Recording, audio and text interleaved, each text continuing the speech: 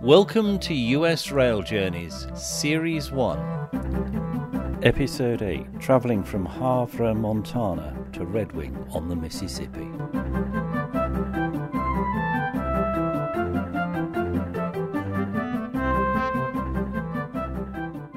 We're now in Havre, Montana, which is a service stop. The train stops here for around 20 minutes for passengers, refuelling and other general servicing.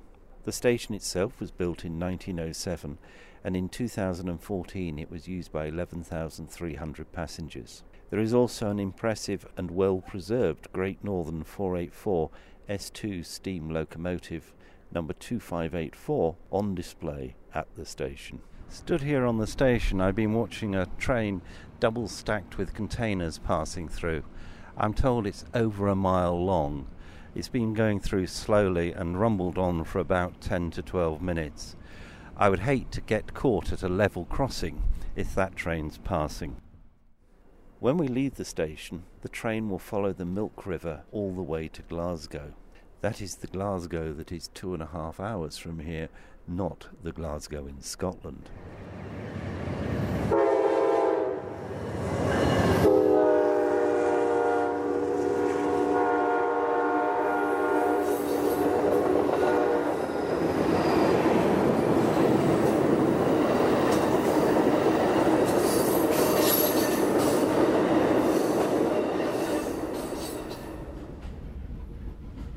10 miles south of Havre, we find the Bears Paw Mountains, and they extend in a 45-mile arc between the Missouri River and the Rocky Boy Indian Reservation. Fort Belknap Indian Reservation and Little Rocky Mountains are passed on our right.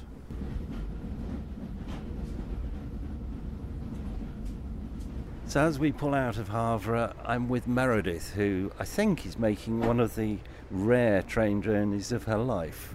I am. I've never been on a train before, so this is really exciting. Where is home? Home is Washington, D.C. As opposed to Washington State that we started in. The opposite side. What made you decide to take this journey on this train? That's an actual loaded question. My roommate actually organized this entire vacation for the three of us, and her husband as well, and so we were lucky enough that the wildfires didn't really affect Montana, our stay, all that much. You said you've never travelled by train before. Would you consider travelling by train again? Oh, yes, I would. You don't have to worry about driving. Well, that's certainly one thing. And are you enjoying the scenery that we're going through? Yes, which is wouldn't be able to enjoy it as much if I were driving. And what do you do for a living? So right now I'm actually a special ed nanny. I work with kids with special needs. That sounds very interesting as well. Anyway, thank you very much for speaking to me. Thank you, Tim.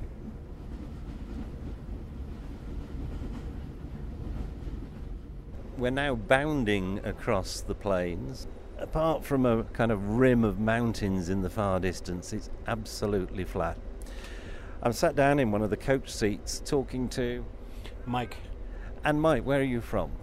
Boise, Idaho. And how did you get to the train? Well, we flew from Boise to Spokane and boarded the train there.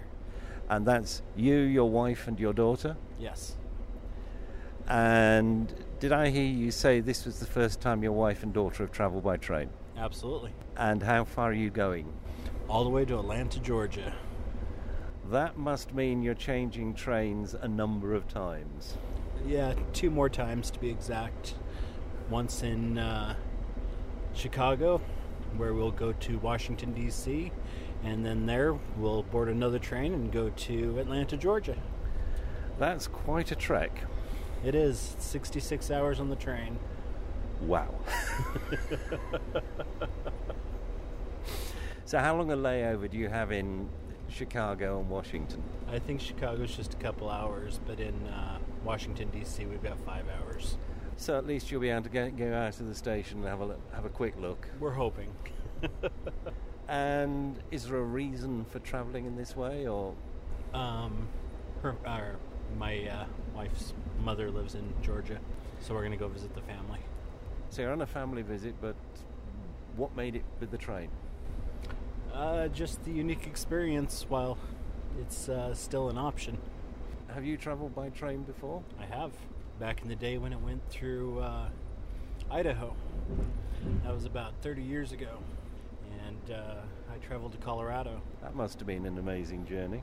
Gorgeous. So which train was that you travelled on? It was... the Starlight used to go through there. Ah, right. Okay. Well, thank you very much. My It's pleasure. been lovely to talk to you.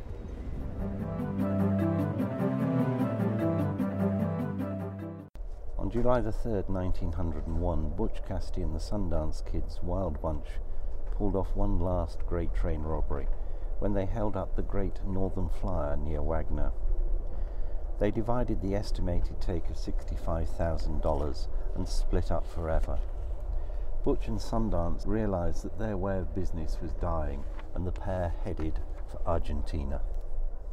The train has now pulled into Malta, a city of around 2,000 residents. The city was the inspiration for the famous Western artist Charles Russell. Its name was said to have been determined by the spin of a globe by a great northern official, whose finger came to rest on the island of Malta in the Mediterranean. One of the best preserved dinosaurs ever discovered, and one of only 4 that were mummified, is a 77-million-year-old dinosaur nicknamed Leonardo, which was unearthed just north of Malta in the year 2000. I'm with James now, who runs the Cafe Lounge on the Empire Builder, or certainly this particular train set. And James, how long have you been with Amtrak? I'm going on 10 years now. You must like it. I do. It's been good for me and my family. And are you from Chicago or that area? Yeah, far west suburbs of Chicago. I'm based out of Chicago. Do you just do the Empire Builder, or do you do some of the other ones? I've done almost all of them. Currently, I work regular over here on the Empire Builder. Is that by choice or by designation? Mostly by choice. And what is it that you particularly like about the Empire Builder? The scenery, the clientele, the layover in Portland is very nice as well. A number of your colleagues have actually said they enjoy going to Portland, so there must be something special about it. Well, it's a good city, and we get a good amount of time there, so it's probably our best layover. We get the most amount of rest there, and so that's very important after a long trip. Because, of course, the trip's, about 50 hours? Yeah, and we do 6 days round trip, 2.5 out and 2.5 back, so yeah, that layover is very important.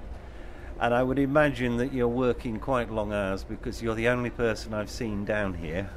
Indeed. Our longest day, we have 2 long days of 17 hours behind this counter. And actually, behind the counter isn't the best place to see the scenery. No, indeed. Even the one that has a window, it's behind me. I don't get to see much. Anyway, I said by yourself. It's not quite by yourself, because I've noticed you have quite a lot of passengers coming down here to buy from you. Indeed. Here comes some now. Okay, well, I'll let you get on back with your work, and thank you very much. Thank you, sir. It's been a pleasure. So which part of the scenery do you like the most on this journey? Probably the most scenic part is Glacier Park, and that's Glacier National Park in Montana. That was kind of before we left the Rockies completely. Yes, indeed. I do find it amazing just how big all this agricultural area is. I mean, you hear about it, but until you see it, you don't appreciate it. Yeah, that's for sure. It's quite a country that we have here, and many different parts and much different scenery as we go along this route. Considering that you spend your life travelling by rail for work, how do you travel when you go on holiday? We will ride the train. We do fly also, but we will ride the train if we have the time. Well, that's good to hear that at least you're keeping Amtrak busy. Indeed. I enjoy it. My kids enjoy the train. My wife, not as much, but... Seeing as this will be available through the internet, and hopefully people will pick up the podcast, what would you say to encourage people to use these Amtrak services? Well, that's a good question.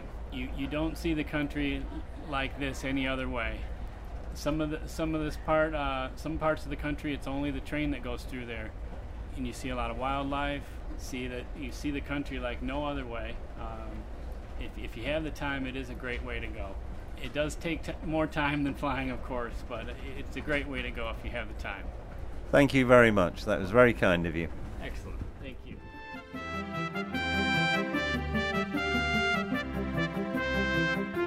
We're now just pulling into Glasgow. That's Glasgow in Montana, not Glasgow, Scotland. On the hillside I can see the large G standing for Glasgow. It's the centre of an area rich in dinosaur bones. The Fort Peck Museum displays various fossils found in the region. The station, here at Glasgow, where we stopped just for a few minutes, was used by 4,000 passengers in 2014. As we leave Glasgow, we pass yet more grain silos by the side of the track, ready for filling rail cars. We also pass a very long freight train sat in the siding waiting to continue its journey once we have passed. We have now reached Wolf Point, and the town had a major frontier-era role in wolf trapping and trading. It's the largest community on the Fort Peck Indian Reservation, and is also the official site of the Montana Cowboy Hall of Fame, and is home to the granddaddy of all Montana rodeos, the Wild Horse Stampede. West of Culbertson, we are passing the eastern border of the Fort Peck Indian Reservation, which is across Big Muddy Creek. After surrendering, Chief Sitting Bull lived here for the rest of his life. Culbertson is 23 miles from the North Dakota state line and 60 miles south of the Canadian border. We pass through the Montana-North Dakota state line. Fort Union was built in 1828 by John Jacob Astor's American Fur Trading Company, which traded with the Indians and shipped buffalo and beaver pelts worldwide. The fort is near the place where the Missouri and Yellowstone rivers meet. At this time we leave the Mountain Time Zone, which is UK minus 7 hours, and enter the Central Time Zone, which is UK minus 6 hours.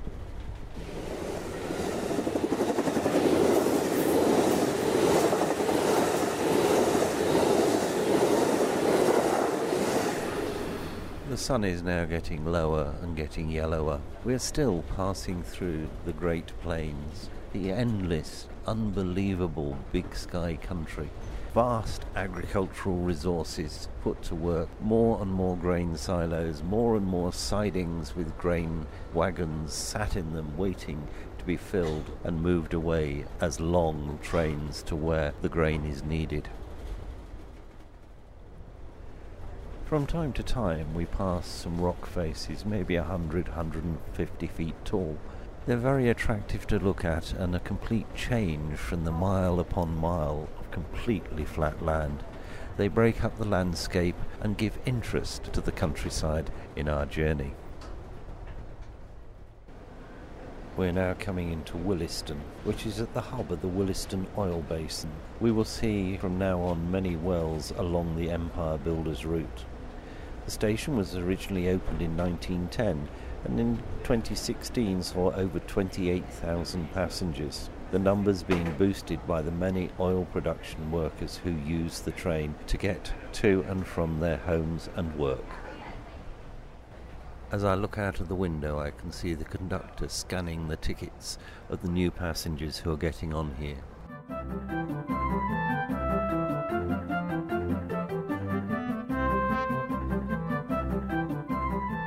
We have just stopped at Stanley. We will only be here for a couple of minutes. It's a small station and it was used by 5,100 passengers in 2016. On our way into the town there was quite a large trailer park, brightly lit with many colours of lights. Dusk has fallen, and as I look out of the window I can see clearly tonight, because there is no haze, the moon. We are approaching Minnow now. We have just crossed the Gassman Coulee on a high-level steel trestle. We will be stopped at Minnow for 20 minutes, as this is a service stop. It's a trading centre today. In the Prohibition era, it was known as Little Chicago, as it was a central hub for Al Capone's liquor smuggling operations. The station is Amtrak's busiest in North Dakota, and nearly 30,000 passengers used it in 2016. Late in the evening, at 10:45, we're passing through Rugby. The city is the geographic centre of the North American continent. There is a stone monument and tower to mark the precise spot in the town. The railway station was originally built in 1907 and in 2016 was used by 4,160 passengers. It is now bedtime, and so I'm going to tell you a little bit about the stations that we will pass through during the night. The first of these is a place called Devil's Lake. In the early 1990s, a period of increased rainfall began and caused the level of the lake, which has no natural outlet, to rise. The surface area has quadrupled, and the higher water level has led to the destruction of over 400 homes. Just over 4,200 passengers used this station in 2016. An hour and a half on from Devil's Lake, we reach Grand Forks. The University of North Dakota campus is here. The station is located at a railway Y, and our train heading towards Chicago will turn south here. The station was built by Amtrak in 1982 to replace an older station in the town centre. The old station meant that the train had to go into town and then back out of the town again. Even though our stop here is in the middle of the night, 13,900 passengers used this station in 2016. An hour and a quarter on from Grand Forks at 2:18, we will be leaving Fargo. Named after the Wells Fargo Express Company founder and former resident, William Fargo, this is North Dakota's largest town, with over 15% of the state's population, and is on North Dakota's border with Minnesota. The station opened in 1920, and in 2016, 21,600 passengers used the station. Once we depart from Fargo, we cross the North Dakota-Minnesota state line. And sometime just after 3 o'clock we will reach Detroit Lakes. This station, originally opened in 1908, was used by nearly 5,300 passengers in 2016. An hour after Detroit Lakes we pass through Staples. It was originally opened in 1909 and was designed by the architects who designed Grand Central Station in New York. In 2016 it was used by 6,120 passengers. Our final middle-of-the-night stop is St. Cloud.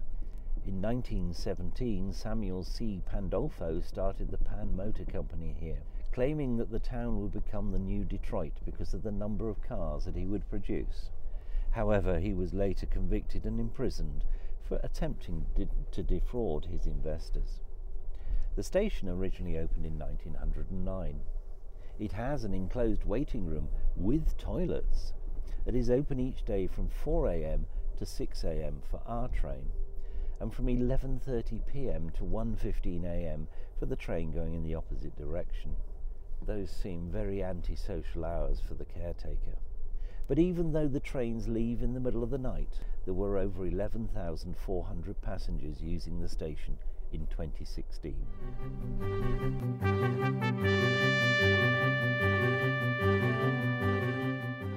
It is 7 o'clock in the morning, and a grey dawn is breaking. One or two small breaks in the clouds, and we've arrived in the twin cities of Minneapolis-St. Paul about 40 minutes early. During its heyday in the 1920s, the station hosted the passenger trains belonging to 9 different railway companies. In those days, the station had 9 platforms serving 18 tracks, but it was closed in 1971 and the tracks removed later. But in 2005, funding was given to renovate the station and bring it back into use for Amtrak, light rail, and local and regional bus services. The first Amtrak train to use St. Paul Union Depot was the westbound Empire Builder, which stopped at the station at 11:30 p.m. on May the 7th, 2014. It was 70 minutes late. And in 2016, 96,500 passengers used the railway at this station. The city is supposed to be midway between the equator and the North Pole. The city was the home of the man after whom the empire builder is named, James J. Hill. Minneapolis is the larger and younger of the twin cities.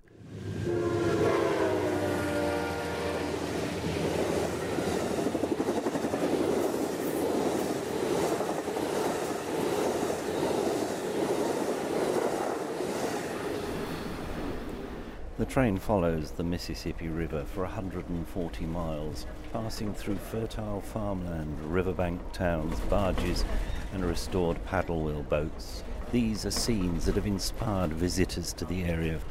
We also pass a system of federally funded dams and locks that tame the waterway for today's needs.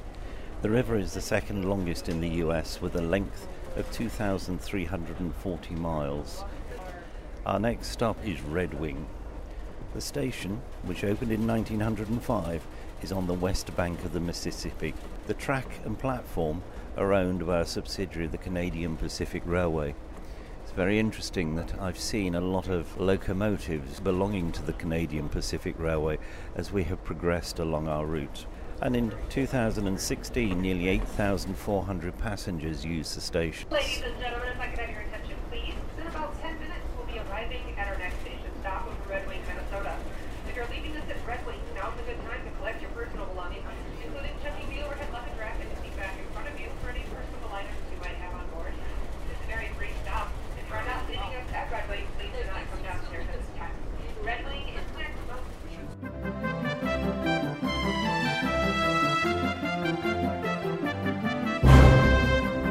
This podcast has been made by the Mr. T Podcast Studio. Thank you very much for listening.